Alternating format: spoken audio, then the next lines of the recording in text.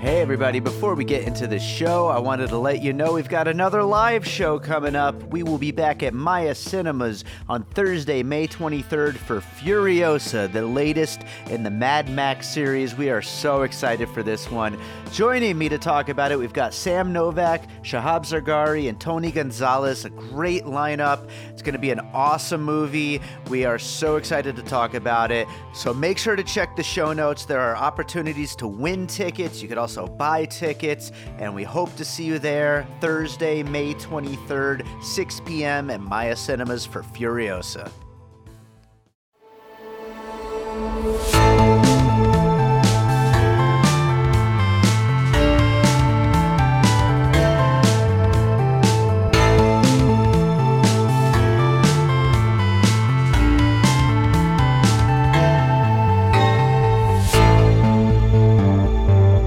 All right, welcome to another episode of Piecing It Together, the podcast where we take a look at a new movie and try to figure out what movies inspired it.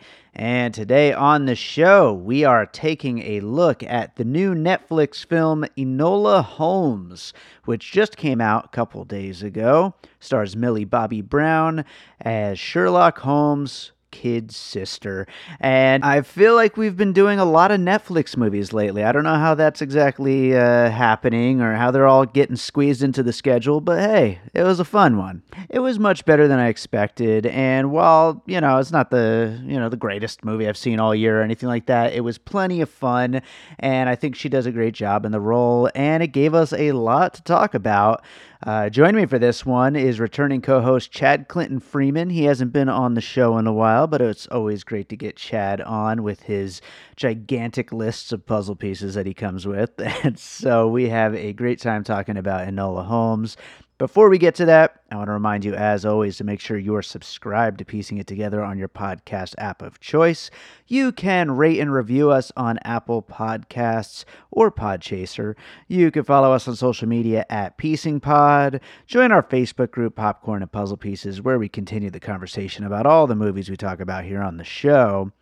And why don't you check out our Patreon? That's always fun. We've got a bunch of bonus content on the Patreon for Piecing It Together, as well as Awesome Movie Year. We're going to be posting some All Rice No Beans bonus content. And there's a lot of stuff right now having to do with my music career. I have a new album coming out on October 4th. It's called David Rosen. It's just a self-titled album. The first video from that album is called Multiply, and that's out on my YouTube channel right now, or you could check out bydavidrosen.com. And I got a whole lot of bonus content from the album that's going to be hitting the Patreon account. So you should definitely check that out if you want to, support our podcast here, as well as my many other endeavors in the world of music, podcasting, and everything else. And for a limited time only, if you sign up for the Patreon, you will get a free copy of the new album, David Rosen. So, you can't beat that. That is a great way to get my new album and support the show and support Awesome Movie Year and All Rice No Beans and just get a whole bunch of awesome new content. So I say check that out. And with that being said, why don't we get into this conversation about Enola Holmes? All right, so back with us. It's been a while since he's been on the show, but we've got our buddy Chad Clinton Freeman here. How's it going, Chad? Oh, it's going great. I'm glad to be back. Yeah, it's been a little bit. I was trying to think of the last time I'd been on. I think it was maybe Francis Ferguson, right? Yeah, I think that was the last one. Okay, yeah. Well, that was a good one. And we were just kind of talking before we hit record here. This is going to be an interesting one for us to cover here today because we both just watched it like late last night before bed, and so this might be a little half baked, but we're gonna do our best here to talk about Enola Holmes, good old Enola, and all of the good intentions of this movie, which was pretty fun, I think. How'd you like it? Oh, yeah. I did enjoy it quite a bit. And I mean, I think we'll get into it, but there's a lot of things that are done really well with this movie, and I think it shows a good direction as far as movies in general, as far as movies about young women. Sure. So I think there was definitely a lot of positive. Was going to say, this is a Netflix movie, but it was not a made by Netflix movie. This Okay. was a Warner Brothers movie that Warner Brothers basically dumped because Right. of the pandemic. And I think it shows that there are several kinds of Netflix movies. There's the ones that they pick up from a festival, Hmm. um, like Cuties. Sorry, I Sure. had to bring it up. And then there are the ones that they're basically get dumped by a studio, Mm. which in this case is a good thing because they actually have a lot of stuff this year that they needed an outlet for. So we get this one. The other two are the ones that they actually make, which are generally terrible. And then the other is when they give somebody like Spike Lee or Martin Scorsese or Zack Snyder a check and say, "Here, go make a movie." Uh, Sure. Those are the best ones. But exactly.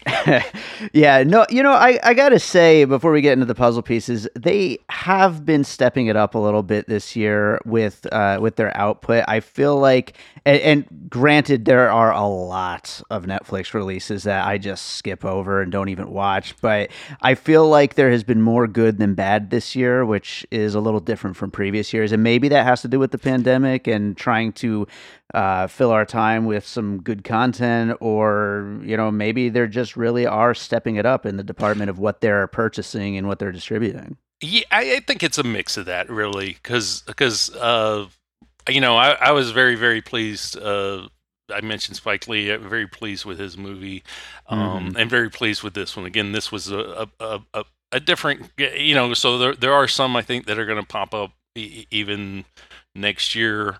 Into this year, that are pickups like this, that are Sure. studio getting rid of them. But yeah, no, I mean, I've seen some good stuff this year coming from them. Yeah. So So why don't we get into some puzzle pieces for Enola Holmes? What do you got for your first piece? So I'll go ahead and get this out of the way. Actually, I'm going to do two puzzle pieces with this first one to get them out of the way. And it ties into what I was just saying about how it is a Warner Brothers movie. Hmm. Because one of the movies that came to mind instantly for me was, of course, Wonder Woman, Hmm. the Warner Brothers movie, uh, and similarities in that you've got a main character who is a young woman. Of course, in this case, it's a younger woman, but she's brought up in isolation, um, different sort of upbringing than the normal, and then she ends up going to London, and Sure. she has to. She finds herself trying to fit in. Yeah. This one And, doesn't get bogged down the way Wonder Woman does it sometimes with the fish out of water. But still, the scene where she goes to the shop to buy the clothes, to hmm. me, had a very Wonder Woman feeling to it, and also at the same time, she's a badass. I mean, Sure. and it's both beginnings for these characters of finding who they are, and by the end of the movie, we have that person, becoming that title character. Sure. So in those ways, much like Wonder Woman, not quite the spectacle, but still at the same time the same sort of progression of the character. Yeah, and I think the spectacle needed to be, reined in a little because it is, in the Sherlock Holmes world, and so Right. that's, obviously a lot more grounded. And I think also to the character being, younger, and I think it's a great piece, Wonder Woman. But the thing about Millie Bobby Brown is, I honestly have no idea if she's like about 14 or 24 or somewhere in the middle. So she actually is 16. Okay. Wow. So this will bring up my second puzzle piece actually, which is actually Birds of Prey. And there's a couple of reasons. One, though, the big one, because as soon as this went off, I saw produced by Millie Bobby Brown. I was like, what? So she produced this. Now, here's the thing, and I read into that. Evidently, when she read this book when she was like 10 and said, oh, I would love to play this character. And so ever since then, her and her dad had been working on trying to get this movie made. This movie was actually spearheaded by her, just how Birds of Prey was spearheaded by Margot Robbie. Millie Bobby Brown and her dad actually hired the writer, and they hooked up with a legend. And they are the ones who ended up, hiring the director. And I mean, it's her baby, which I thought was so amazing that she, at the time when she fell in love with this project, she wasn't even old enough to play the part. And now here she was 16. It's like it was a perfect timing. But I mean, it tells you how much ambition and drive she has. Now hitting 16, and she's got this movie, which is a fantastic movie for a movie about 16-year-olds in a number of ways. But to get back to the puzzle piece here, though, with Birds of Prey, though, is that also you've got that element. She's not quite the Wonder Woman is more refined, I would say, kind of in a way, whereas Enola is very outside the box, very much more in that regard on the side of Harley Quinn, who is totally outside the box, and where she speaks to the audience, and also the storytelling, the way you get the flashbacks to her upbringing and to her mother along the way that fill you in on basically her learning and her discovering herself and her figuring out what things her mother said to her meant. And I like how that played out, but that also reminded me a lot of Birds of Prey. Also, at the same time, she starts off the movie very much thinking that she's alone in the world. Of course, her name backwards spells alone, and then she ends up realizing that she doesn't have to be alone, that, friends and even some of her family, she can move forward and use them, to make a way through life. And I think Birds of Prey, that was one of the things that Harley discovers as well, is that really her relationship prior with the Joker left her isolated, and now she's come out of her shell. So Millie Bobby Brown, everybody forgets, but she was in that Godzilla movie, which was pretty awful. Terrible Godzilla movie. But so I wanted to point out, though, that this movie with her really shows how fantastic of an actress she can be. I was really happy to see that, because she was really underused in the Godzilla movie, which wasn't good at all in any way. But it shows you the difference of a project where somebody behind it who loves the character and really wants something to happen with it, as opposed to somebody just picking an actress and plugging her into a movie. Sure. Yeah, absolutely. And I think that's really interesting about her wanting to make this ever since she was really little, and actually producing it and getting that opportunity. And there's been a lot of talk about how this could be a series starter, and I mean, how perfect is that if she gets to continue this character? That is pretty great. And I mean, I like the movie, maybe not as much as you liked it, but I certainly could see it continuing and could see this growing as a character and as a story, and the different places it could take it. But I will move on to my first piece. Okay. And that is, I think this is a pretty obvious one for the director, Harry Bradbeer, who also was a director on the series Fleabag, which I have only watched a few episodes of, but uh, is exactly the same kind of fourth wall breaking, the girl turning to the camera and, making cutesy, clever remarks to the audience about what's happening the whole time. And clearly that director brought that same energy to this and continued that same thing. And then, of course, that show is also, filled with a lot of modern feminism takes and stuff like that. And so this is a, not very thinly veiled feminism story.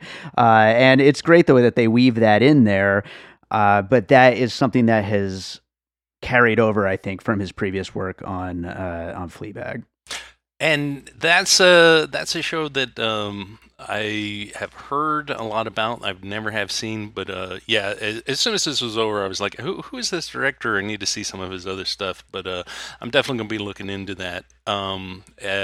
It's a great energy. Yes, definitely. That is a good word for this movie is the energy of it, and there's a positivity about the movie, Yeah. and a fun, the character is very, very, very sassy and witty, and just fun. It's a charming movie, and Yeah, so yeah, yeah. definitely if Fleabag's around the same way, then I would definitely like that show. But yeah, the feminine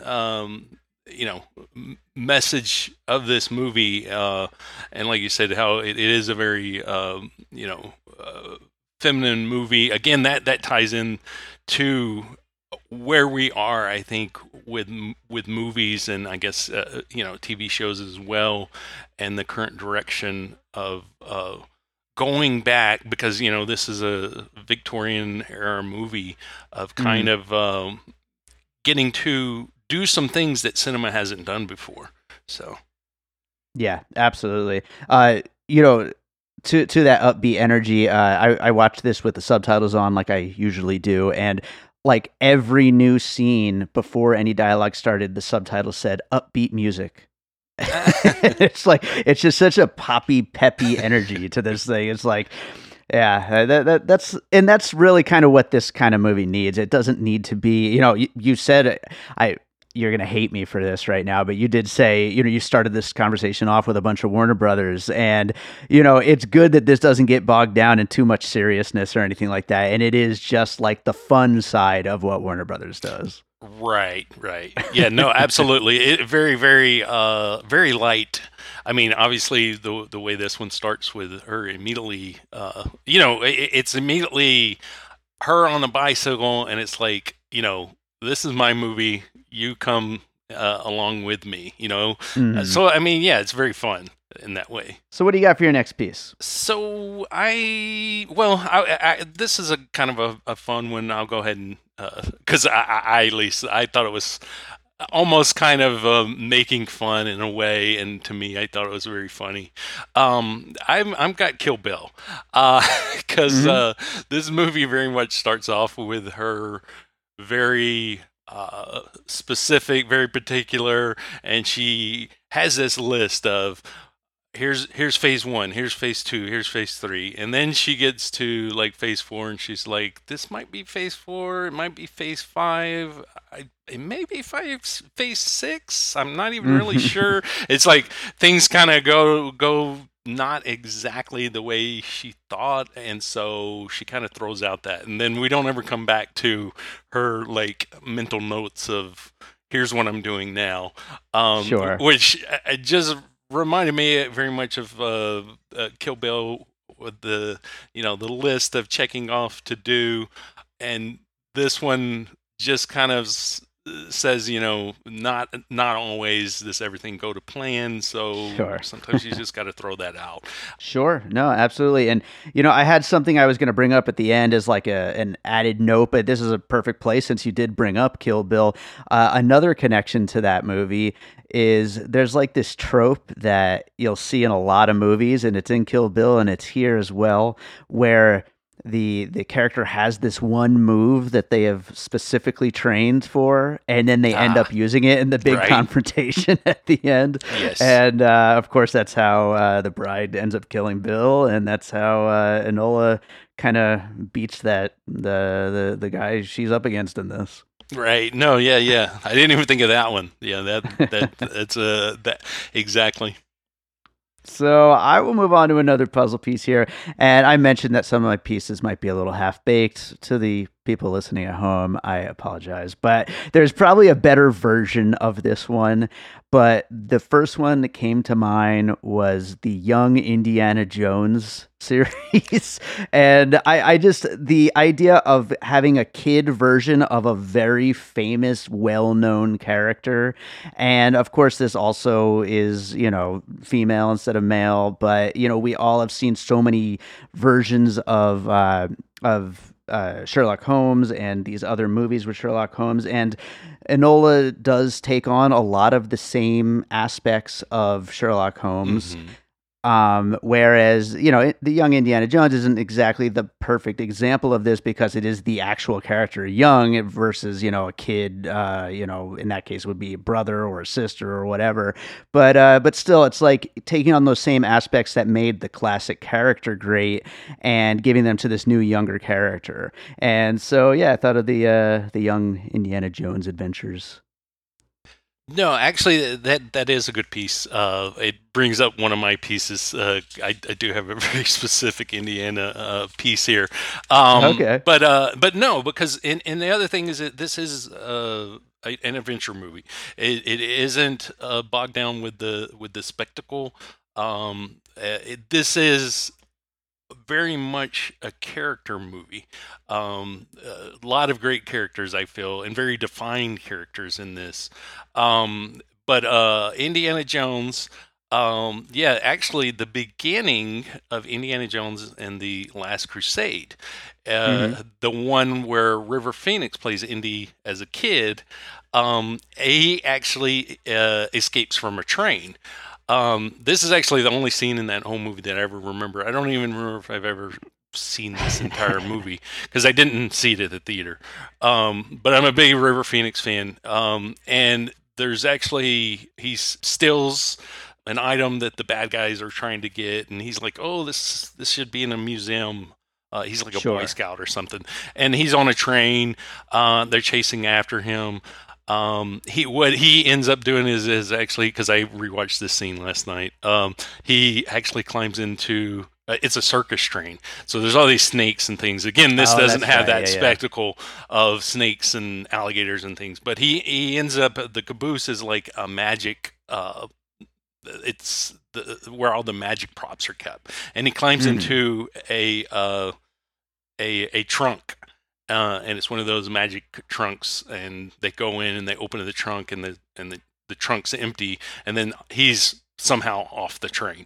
But very much the scene where they're on the train, and they jump. That just had a very Indiana Jones vibe to it, and I couldn't remember how Indiana got off the train. And I was like, did he just jump? He was actually like, doesn't even, like I said, he uses magic to get off the train, which doesn't even really, it's set in reality at all. So Classic this actually Indiana. works better. But yeah, I mean, just the way she's very quick on her feet, as far as the way she thinks too, is very Indiana Jones. In that, you know, there's always, when you're watching those movies, of how's he going to get out of this situation, and of course he does. And she has that same quick wit to her, that she's able to just, when other people are possibly panicking, like the character that she's saving, she's able to say, nope, here's what we're going to do, and then executes and they get off the train. So no, I mean, Indiana Jones, I think, is a great piece here. I couldn't think of anything else either, as far as what you were thinking, as far as the younger version of, or like the young kind of spin-off of a classic character. Sure. So I think overall, with both of those, I think Indiana Jones in general is just a great puzzle for this movie. Awesome. Well, what do you got next? Well, well, we went from yours to mine, but okay. Oh, I guess that was yours, huh? Yeah. Okay. You know what? I'll take it. I'll take it. I'll take the reins. I'll keep going. So I'm just gonna jump back to the fourth wall breaking again and go with a pretty easy one, and that's Ferris Bueller's Day Off. There's this movie is filled with so much of that fourth wall breaking, talking to the audience, and also with the adults on her tail the whole time through this, Right. this crazy little adventure. And it's a simple one, and it's something we've seen many times before in other movies as well. I mean, you even said with Birds of Prey also includes Right. some of that as well. But I think the fourth wall breaking is like, and I don't know if that's there in the book or not, or if that Right. was a invention from the director and the screenwriter, but that is a major part of what makes this movie tick, and so I thought I'd bring it back up again. Yeah, no, definitely. It adds a fun layer. We are seeing more and more movies where the lead characters do that. I think it always, though, immediately uh, gets the audience into what kind of film you're going to see, though. Right, When right. it is something that's a bit offbeat, it's fun. It's an element to help seemingly make it interactive, especially in this one where she says, do you have any ideas? Right. Yeah, I thought that was really, really clever. Also, the wink that she does whenever she's being drowned and Hmm. she pretends to be dead, and then she gives a little wink, and then she rises up from the water. Those little elements like that are just really nice touches. So works really well. Absolutely. So what do you got for your next one? Well, so I was thinking in terms of young characters that were detectives, that sort of Hmm. thing. I wanted to bring up a couple of pieces and then kind of talk about the difference and why this one's like so unique. I feel, Okay. you've got like Nancy Drew, so she's a classic character of young kid books and a number of movies. There was a movie last year even with those movies. They're very uh, sort of after school special feeling. Hmm. It's like they're uh, specifically made for kids, and when adults watch them, it's like we're being like talked down to in a way, Right. are just very. It's just very holding your hand is here's the Sure. message you're supposed to learn. Uh, Hmm. and whereas this one doesn't do that. It's very, like I said, it's an adventure movie. It's like a big.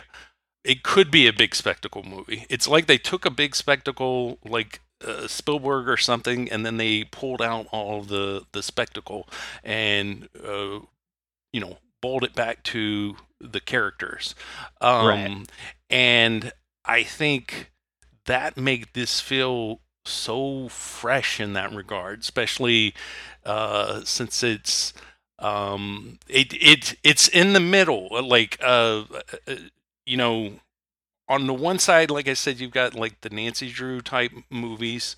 On the other side, you've got something like Kingsman, which I know Kingsman, he's a little bit older. I think he's early 20s, but still, you've got with that. Of course, it's very spectacle. It's also very violent. It goes the other extreme to where it's like, okay, this is a comic book movie. This is an adult movie.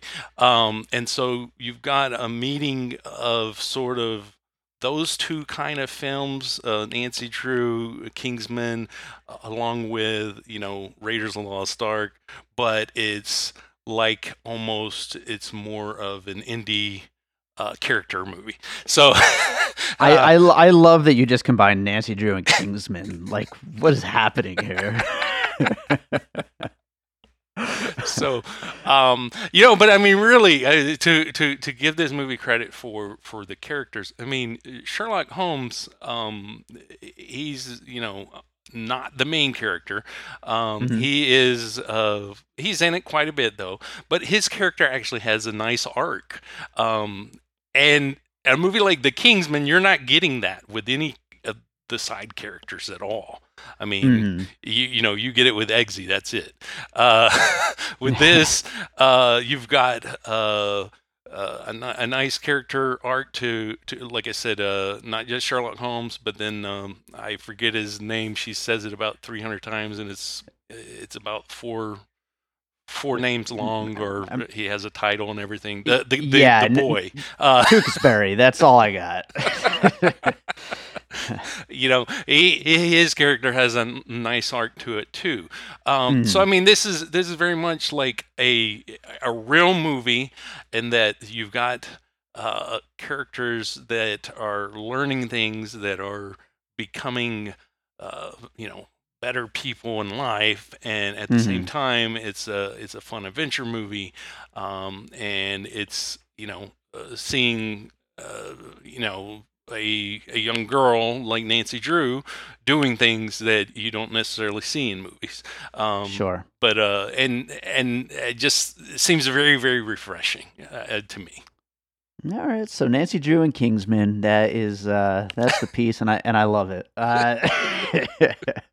So I will move on to my next one, and this is something I don't do too often. I just did it a couple weeks ago, maybe for the first time. I'm not sure, but I'm gonna go with a song for my next puzzle piece, and it is No Doubt's "Just a Girl," Oh, which I. nice.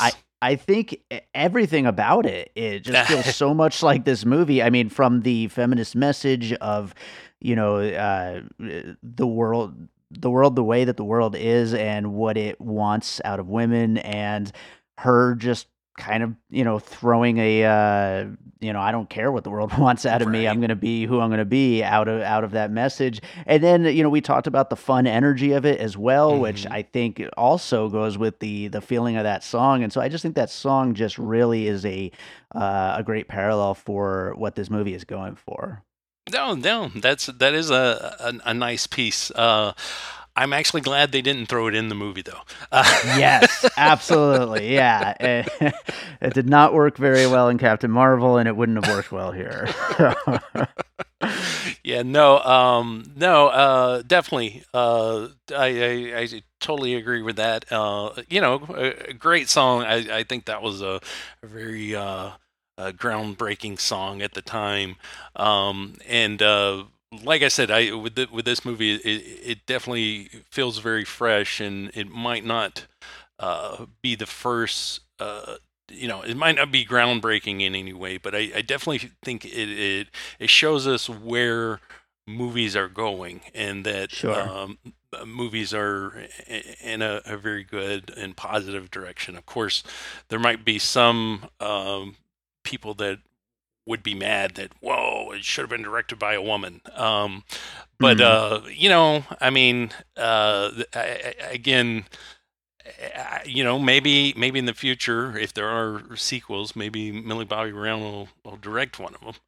I Yeah. think her fingerprints are all over the movie, and it's very much her baby. From what I understand, she actually, for the first time, did some ad libbing, and some of the character. Little things that she says and does are actually not in the original script. Mm. Evidently, with Stranger Things, she never, everything's very specific as to what is on paper is what's on screen. And with this, the director pushed for her to really own the character, and Sure. make things her own. So, I but yeah, unfortunately, I think the Conan Doyle estate would absolutely shit a brick if a woman directed one of these movies. well, evidently they're very mad over this movie because Yeah. Sherlock Holmes is like a emotional person. I mean, as Right. opposed to being just the robot, which to me is what makes it so fantastic. Like I Yeah. said, I of course Superman. Henry Cavill plays Sherlock Holmes, so instantly. Of just hearing that news, I wanted to see this movie, Yeah. and he very much is. is very just kind of stoic.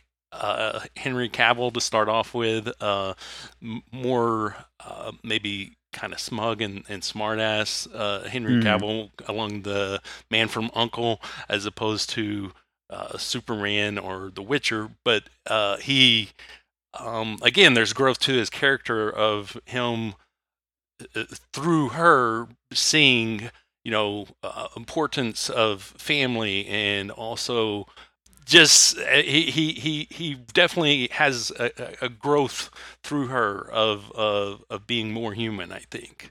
Sure, And sure. yeah, evidently they're mad about that, and I'm just like, Yeah, really? I might not necessarily agree with every woke thing happening in the world right now, but that controversy right there is just proof that things really do need to change in this direction. Like that certain people are just absolutely ridiculous, and things Right. need to move forward. Oh man. So anyway, what do you have for your next piece? Well, I was gonna hit on a couple of Disney movies, just as a comparison. Also, Okay. one, this was actually um, instantly one of the Disney movies that I thought of, the animated Disney movie. I haven't seen the new one, but Mulan. The fact that Hmm. she, is dressing up as a boy to escape, and then a couple of other times she dresses up as a boy, which is kind of a funny running gag that they don't ruin. I think whenever she offers these guys $5 to change clothes, and it never Hmm. cuts back to the boy in the dress, which I was so happy that they didn't do, because they could have gone for a cheap laugh. Um, Hmm. and I think in this day and age of, how we were just talking about woke culture, I think that that's something that would be frowned upon. So I think it's very smart that they didn't cut back to either one of these boys wearing the dresses. Um, Sure. but yeah, so Mulan, dresses up like a guy to go, fight in the army, basically to, you know, uh, do what she feels right and fight. And again, that's what you have with this character doing. And she, from time to time, because of the period, it's easier for her to be a boy, to go unnoticed, I guess, in certain situations than it is to Right. be a girl. Um, Additionally, Cinderella, the actual the not the animated, but the feature film, the Kenneth Branagh film that came out a few years Okay. ago.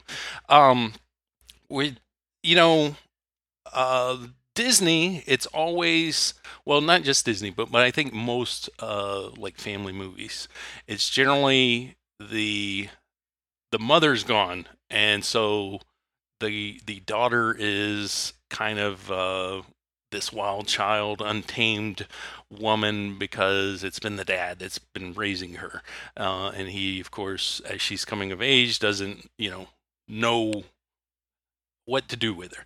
And so with Cinderella, you've got that element where it's the dad raising the daughter, and then of course he remarries, and you've got these new people that come in. The dad dies, and then she's left alone with this mean stepmom and the stepmom's daughters.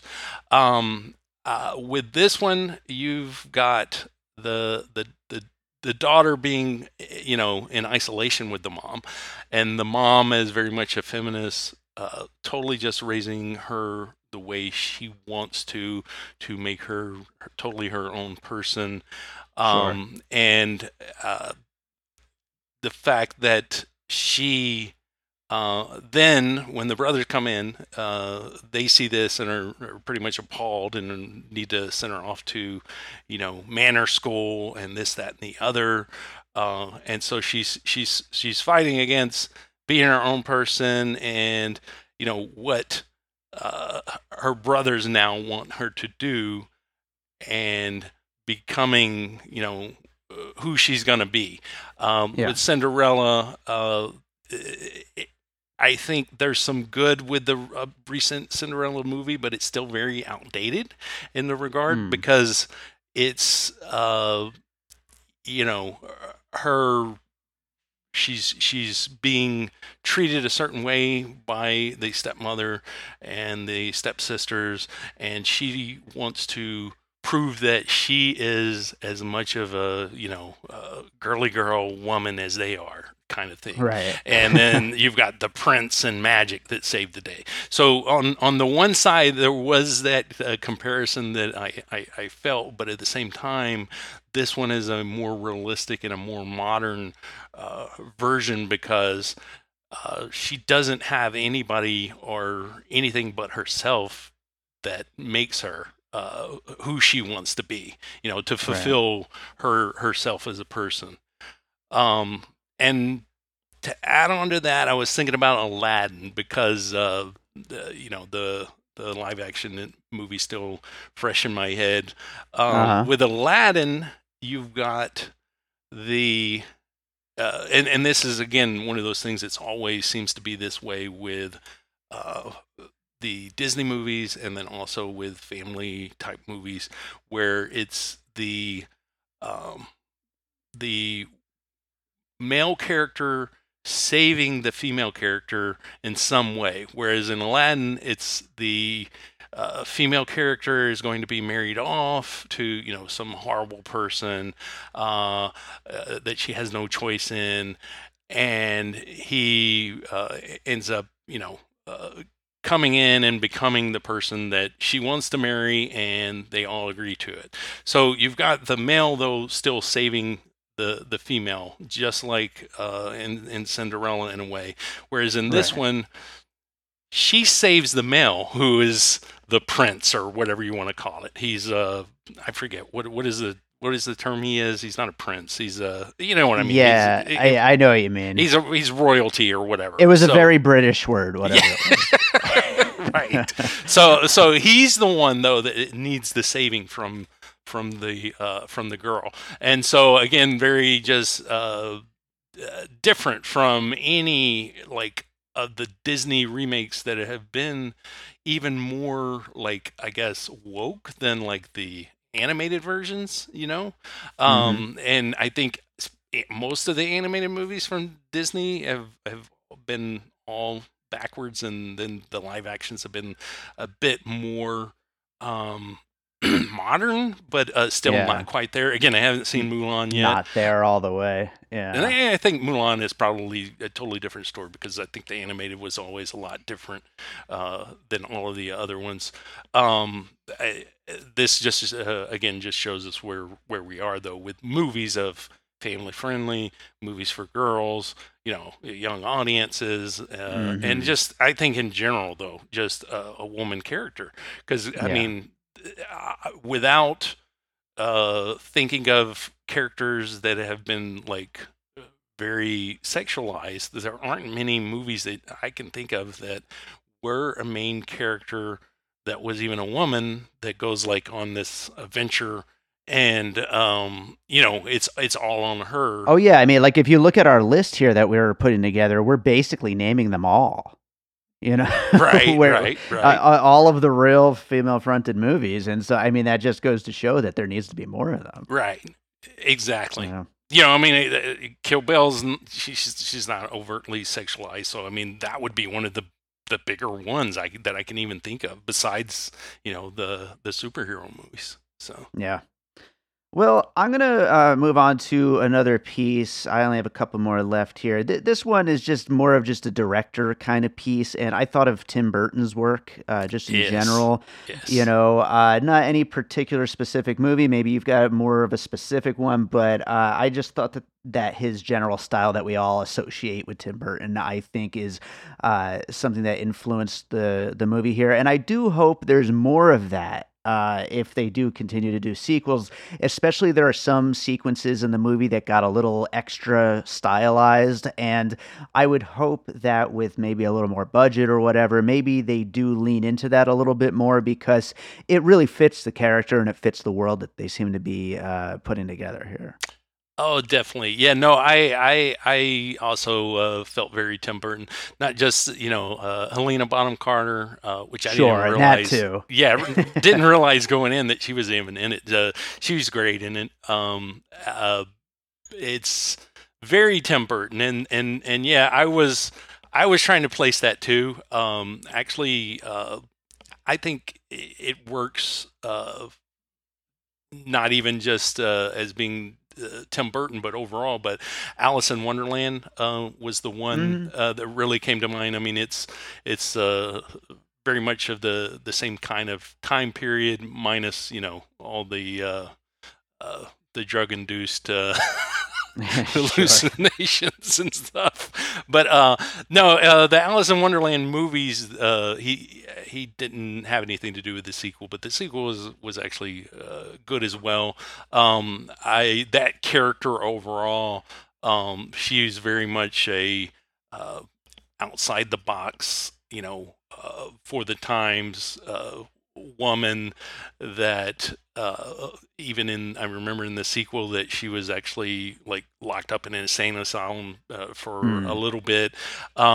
This was totally I felt that was coming in this movie at some point. I mean, because right. she does go to the manor school, which was bad Which is a enough. form of the same idea, Yeah, basically. exactly. Yeah. Yeah, and I feared it was headed in that direction. I was glad that was kind of. I think it's important to have that in there, but I'm glad it didn't get bogged down too much with that. Hmm. But yeah, definitely Tim Burton. I mean, I could see him directing one of these films.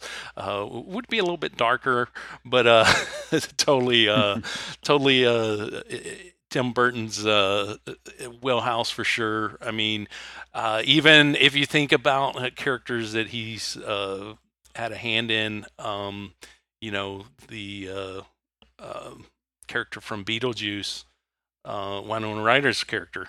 I mean, it's almost like this is a more, fleshed out uh, version of a character like that. Right, right. Really taking her out and giving her own big film. Sure, sure. Yeah. So yeah, I only got one more left. We're at the 45-minute mark. I'm sure you have about 12 more at Actually, this I point. don't have too many more. Okay, well, what do you have? What do you have next? And then I'll get my last one in. Well, I think this would be a good one. It goes along with the Disney. It's not Disney. I don't think it's Disney. Maybe it is Disney. Brave, the animated film that came out a few years It's ago. Pixar. It's Pixar, so it's Disney. Okay, all right. So I remember the time that one came out. It was really a big deal that that movie was like the first time that you had like this girl character that doesn't need a man to save her. She Sure. is the hero in her own story, Hmm. and also at the same time she was very much like considered a wild child. She was a you know skilled in archery and all of this stuff, and this character in Enola, knows martial arts, and They're which I thought was badasses. fantastic. Yeah, exactly. And Yeah. archery, even which she doesn't, even go into much use of a lot of these skills, which definitely opens this up to being the introduction to a world that I think would be really great. Sure. But yeah, on the animated side, and again, just to hammer on that idea of that we're progressively moving in a direction of you know family friendly, and family friendly doesn't have to be dumbed down, and family friendly can be for everybody. It doesn't have to be just for kids. And then Right. also, women characters, they can uh, go on adventures, and they can do things that male characters have traditionally only done. And it doesn't matter what time period you're talking about. You're talking about in this one very repressive time period, and they Sure. still are able to, you know, uh, work out a way to make this story come to life. Yeah, and I like that they're able to, even though it's a time period that you maybe would think isn't that progressive, but to like fit it in there anyway. Right. And it's a movie, so it's great to be able to squeeze that in there. Right. So, all right, well, I'll go with my last piece, and I don't. This is another one where I don't have a great example. It's more of a trope, but the example I was going to use is Interstellar, and maybe it's not the perfect example, but it's basically the movie where somebody is missing, especially a parent, and they're sending some kind of hidden messages back and forth. Mm-hmm. And I thought of that whole ending sequence with Interstellar as the example, but I know that there's probably a better version of that, and of course here Enola is tracing these hidden messages with her mom, and so it just made me think of that thing that seems to happen in movies from time to time. No, the Interstellar was a good one. I was trying also along that same lines of thinking of, somebody's missing and the main character looking for this person, and then also this one, it's uh, the person missing, and or do they even want to be found, sort of thing. And I know that Right. that's been done in a lot of movies. But the thing with the messages, yeah, I didn't even think of that. That is a nice tie to Interstellar with that. What I was thinking, as far as the because I recently saw this when I told you I know it's a movie that you like, Searching, because Searching, you've got the daughter goes missing, and then the dad, he starts to discover things about the daughter that he did not know. And I think you've got that Sure. element of her finding out things about her mom, and we as an audience still don't know exactly what has totally what the mom's been into. Sure. Is the mom possibly a supervillain in future stories, or is what Enola's done in this movie enough to bring her, ground her back, not to be too radical. She's potentially a terrorist. We don't really know. But yeah, so searching of just it opening up a new world into that person. Yeah, Um, yeah. Yeah, uh, no, it's another good example of that thing. and then also though the second Fantastic Beast movie, which again plays well to the time period. This one is further back than Fantastic Beast, though. But the look of the city, and again, this one's more like dirt road than it is like pebble stone. But Mhm. in that one, you've got basically a mystery of, where is the person, and is the person gone because they want to be gone, and you've got all these different people that are looking for them. So I've thought of that one. The other side of that is the family that wants to kill off one of the other family members because of their status, or their their wealth, or what have you. That was one of the Right. other things that I was trying to think of something. I couldn't quite come up with anything. Yeah, no, that is another one, and I think that it's basically an adventure movie, and so a lot of those kind of things that like kind of come up so many times in various adventure movies Right. do kind of there's only so much to bring variety to that kind of a story, and so there's got to be a reason for people to be chasing after each other, and there's only so Right. many reasons, Right. right? Yeah. But all right, well, do you have any others you wanted to jump through before we wrap it up? Yeah, just a couple. Well, actually, a real quick one was Fistful of Dollars. Okay. Because they actually use the gag twice basically, but in different ways. One is when she is stabbed, she has on the corset, which Oh, the sure. knife doesn't pierce, and to really hammer on how horrible these corsets are. Later on, the boy is puts of course we don't know as the audience, but puts on a steel plate from one of these night armories that's around.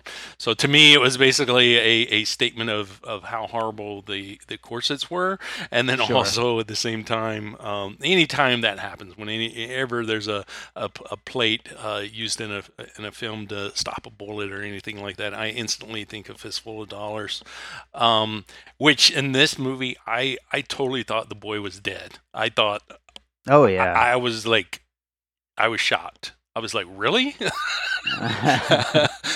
Because I mean, it was bad enough that she actually. Because I mean, this movie, it really isn't that dark. It really isn't that violent. So when she basically kills the bad guy, I was like, wow. Right. And then he wasn't dead, and then he died, and I was like, oh, he is dead. And then so the boy gets shot, and I was like, wow, really? Like a bloodbath. Exactly. It's like this is more like Kill Bill than I thought. Right, But right. then he had the armory underneath, and I was like, oh, okay. And so Fistful of Dollars. Pride and Prejudice and Zombies was another one, due to the time period, and also with that one, you have I think it was daughters just raised by the dad, I think. But Mm. he taught them to be warriors and trained them in swords. And so they're badasses. And so when the zombie apocalypse comes, they're just like, okay, let's do this. And they're like killing all these zombies and like saving these guys who are like, scared, screaming little babies. Um, Not the best movie. I enjoy that movie. I haven't seen it in a long time, but there's some elements to it that I think are great. But I think it's a little made a little too early, and so it found itself in a weird place of trying to be uh, slightly exploitive while also empowering. And so it actually came out as a weird mix in that regard. Hmm. But as far as movies in taking place in like Victorian era, where you've got the women really breaking that mold, I thought that was a good example, though. Um, Oh, the right on. only other one I think I have here, oh, well, I two it looks like, Okay. is and this kind of goes back to the Nancy Drew thing a little bit, but Harriet the Spy, which Harriet the Spy was the first movie Nickelodeon made, Oh, okay. and it um, like Nancy Drew is very much about learning the lesson because with Harriet the Spy, she's like uh, she writes down notes on everybody. So she has this book and she writes down every secret that she hears, Mm. and then she ends up learning that this ability that she has and this drive that she has is something that she can use positively, but she hasn't necessarily been using it positively, which is Gotcha. a lot like how the Nancy Drew movies are. And this one doesn't have that element. Again, that was something that makes this so much different than the other um, uh, like kid movies. And along with that, also with the Kingsman, I think this is one that goes well is the Spy Kid movies, Hmm. which Spy Kids I think at the time was very very like so different, and there were so many like knockoffs that came after it. Right. But the fact that you had kids on this adult adventure doing adult like things, Right. Right. but again with Spy Kids and Kingsman and even like the Nancy Drews, they are all bogged down with technology too, though, and gadgets, and um, that's the other thing that was so cool about this one is that she's not, she's not Wonder Woman. She doesn't have special powers. She's not doesn't have any gadgets. None exist at the time. Right. It's just actually her, and so that's what makes it so different. Is that it's not. It's just her. It's not a man. It's not a boy. It's not gadgets. It's not superpowers. It's just her. Yeah. Absolutely. Yeah, and that opens the door for, all kinds of interesting different kind of situations to get her into and out of in Right. future movies, hopefully. Yep. So, all right, I'm going to do the finished puzzle with our usual giant list whenever I have Chad on. But that includes Wonder Woman, Birds of Prey, Fleabag, Kill Bill, Young Indiana Jones Chronicles, Indiana Jones and the Last Crusade, Ferris Bueller's Day Off, Nancy Drew, Kingsman, No Doubt's Just a Girl, the song, Mulan, Cinderella, Aladdin, Tim Burton films, Brave, Interstellar, Searching, Fantastic Beasts 2, A Fistful of Dollars, Pride and Prejudice and Zombies, Harriet the Spy, and the Spy Kids series. So, Nice. Chad, you got any closing thoughts on this? Anything, any major things that we didn't really get to within the puzzle pieces? Oh, I did write down a note on this would have been a puzzle piece, but I forgot. The end credits. I love the end credits. Mm. It reminds me of like a pop up book for Oh kids. yeah, The way yeah, that the characters pop in which they use that early on when they go to she goes to the mansion and she's like it's so and so and so and so and all the servants and they all pop in. yeah, I love that little pop up element. It reminded me of kids pop up books. Um, yeah. That was fun. but no, other than that, there wasn't a whole lot else I could think of. But I really did like it. This was on my top 10 of most anticipated movies this year. Right. That was not knowing anything about it, not even knowing that this was like a project spearheaded by Millie Bobby Brown. To me, that adds another. Knowing that, it just adds another layer to uh, the positivity of this movie. Right. But no, I mean, I would love to see a Sherlock Holmes spinoff with Henry Cavill, of course. I mean, He you is know, he is great in the role. He yeah, does a no, good job. he's just he is so he's so likable. He's kind of like The Rock in that way, but he doesn't have the knowingness of The Rock.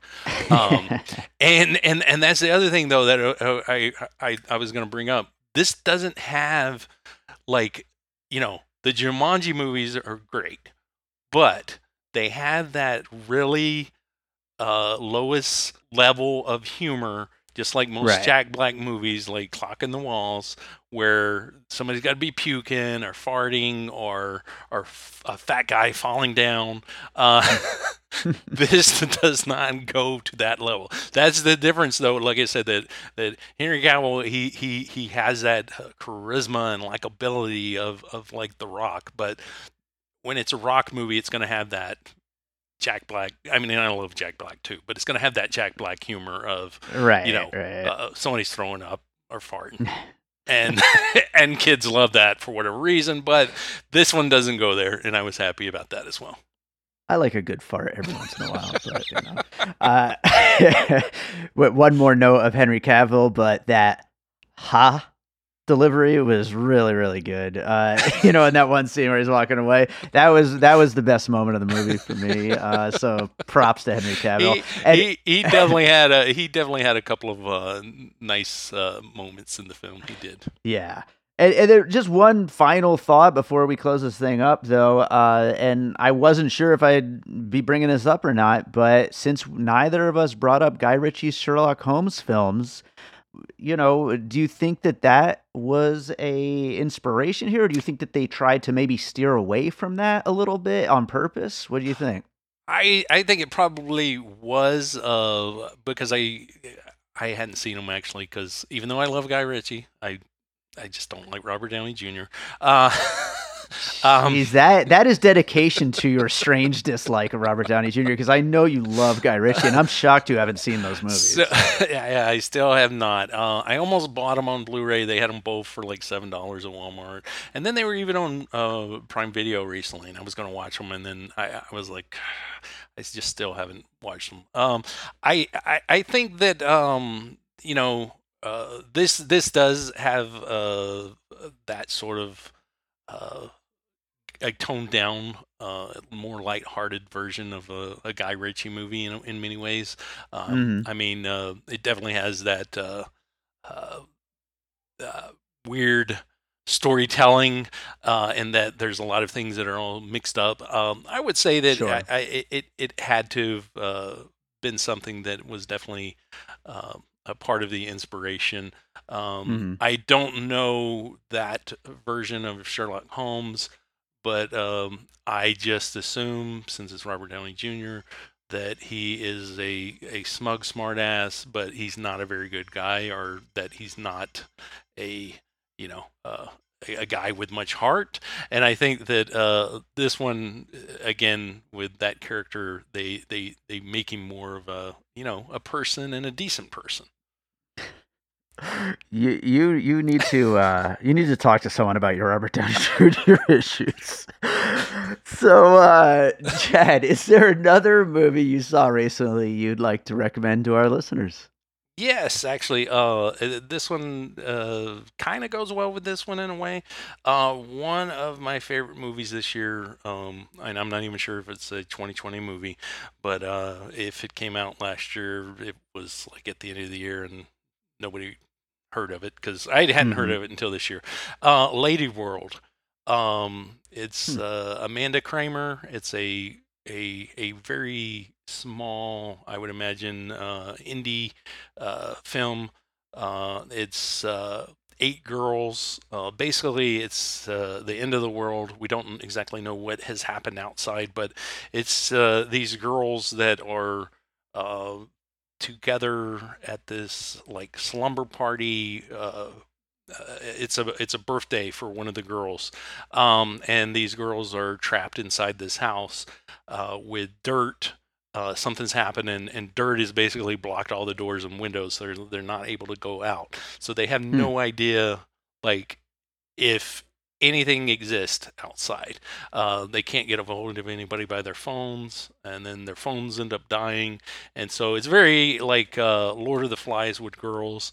It's I would say probably 16, maybe even a little younger. So there's a lot of mean and nastiness amongst them. Right. It's very, very tribal. It's at times a tad hard to watch and uncomfortable, but overall just a fantastic movie, though, about stripping away everything in society, and how do people act when there are no rules, and you have to basically make your own rules. So really, really good movie, though. Sounds interesting. Yeah, I hadn't heard of it. Well, right on. Chad, is there anything you wanted to plug before we wrap it up? Nope, I am all good. Nothing. Well, I'm glad to get you back on the show, though. Oh, yeah, sure. Definitely. I was going to say that I am very extremely disappointed in Netflix that Henry Cavill was not sexualized in this movie. Well, you'll find a way to do that, I'm sure. So. I heard that they're very good at sexualizing things, so I was very excited, to see him shirtless or something, and just didn't happen. So well, I'm sure you'll be on the Reddit boards looking for that as soon as we finish wrapping this up. So, Chad, thank you so much for joining me again on the show, and we will hopefully do it again sometime soon. All right.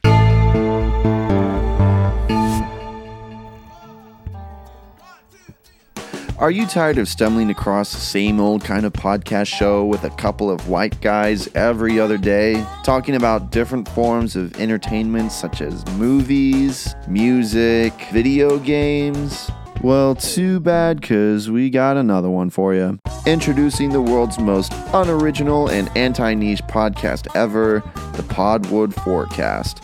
Hosted by Mitchell Owens. I steal money from poor innocent people who got in car crashes. And yours truly, Clifford Close. This is a podcast we do for fun where we talk about the little things we enjoy. The Podwood Forecast. Available on any podcast platform. All right, so I hope you enjoyed that conversation about Enola Holmes. Thank you, Chad, for coming back to the show. It had been a while, but always have fun with you, and glad to have you back. If you enjoy piecing it together, we hope that you rate and review us over on Apple Podcasts or Podchaser. Some people say it doesn't really matter getting all the reviews and all that stuff, but you know what?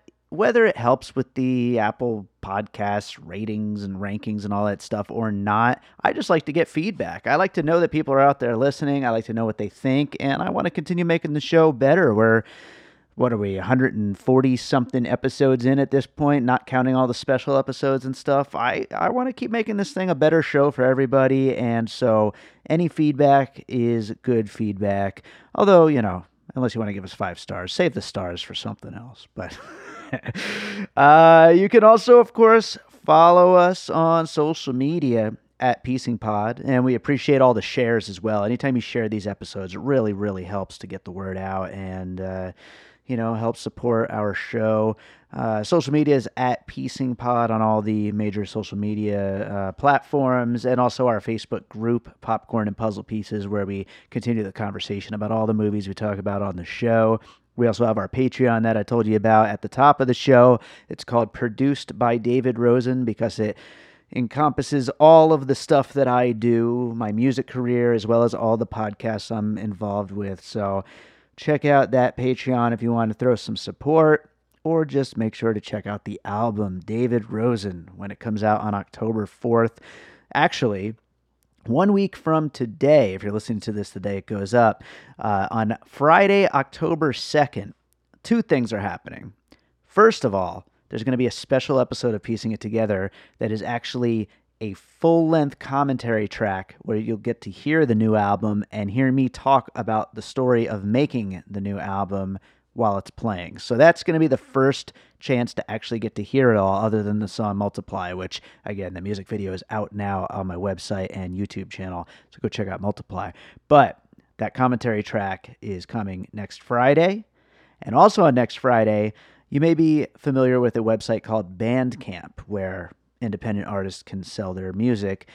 My album will be available for sale on Bandcamp, as are all the rest of my albums. And next Friday, October 2nd, 2020, in case you're listening to this 2-3 years from now, that day, Bandcamp is waiving all of their cut of all sales. So if you're thinking about just flat out buying my new album, David Rosen, or any of my other albums, Friday, October 2nd, is the day to do it over on Bandcamp.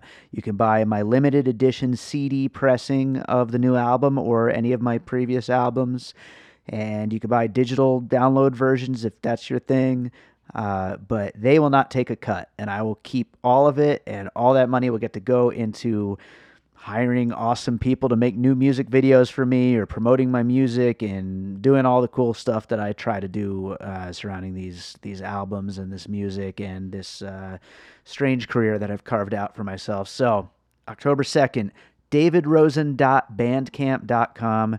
That is the absolute best way to buy my albums. Check it out. Or support the Patreon, because I really want to get more Patreon subscribers, so that way I could continue making more bonus content with awesome movie year for it, more Piecing It Together content, and give me a reason to dig into my archives of unreleased music and start putting out some of that stuff on there. So check out the Patreon. So let's close this thing out with a piece of music, as we always do, and I guess I'll play something from the new album. How about that? What track should I play? I'm going to play, actually, one of my favorite tracks from the album. I'm pretty sure I haven't played this yet on the show. I've only played a few tracks so far. This is one of my favorite ones. It is called Wonder, and I think this would fit very well with the whole Enola Holmes, the whole the vibe that this movie was going for. So enjoy this track. Again, it's called Wonder. It's a very upbeat track, but also very kind of almost haunting and melancholy at the same time. I really love this track, so enjoy it, and we will be back with more Piecing It Together next week.